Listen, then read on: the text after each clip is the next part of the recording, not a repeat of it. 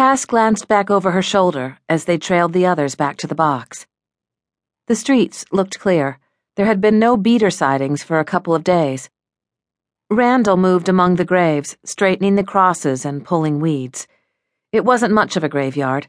The plot of land had once been a tiny park wedged between residential streets, 2 blocks from the box, but the trees that shaded it had died early enough in the siege that someone had actually taken the trouble to cut them down to stumps and haul them away.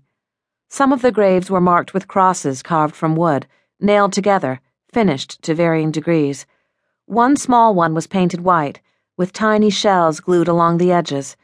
Most of the crosses were raw, hastily made, not even sanded. Some graves, like Gloria's, had no marker at all. For now, the dug and piled dirt marked its location. But it would not be long before the dirt would sink and level, and no one would remember where she lay. Had it been up to Cass, she would have left the few plants that sprouted this time of year. To her mind, the reappearance of each plant after time was a miracle in itself, and her garden in the box had a small square marked out with stakes and twine for each native species she found on her walks: firethorn, pepperweed, crupina. Each of them once assumed gone forever. Each, through what combination of God's will and hardiness and luck, she had no idea, returned, pushing through the wasted crust of the forsaken earth. Greg, Ray, Paul, once through the gates, they slipped off in different directions, not bothering with a goodbye, not even for Ruthie.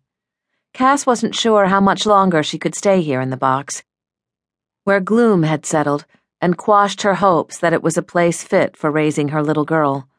Before, people made an effort for a child, even one as silent and strange as Ruthie was now. Under the hat, her hair was as short as a boy's. In the convent, they had shaved all the children bald, but by spring, Ruthie should have enough for a little pixie cut, something more girly. Cass was self-conscious of her self-consciousness. Surely survival was enough of a parlor trick. Should children really have to do anything more? There were no fat Gerber babies after time. There were few babies at all. Starvation and the fever had taken so many early on. The beaters claimed many more. Cass knew firsthand how hard it was to look upon a child when your own was gone. But she had been given a second chance. She had gotten Ruthie back, and now she meant to cherish her.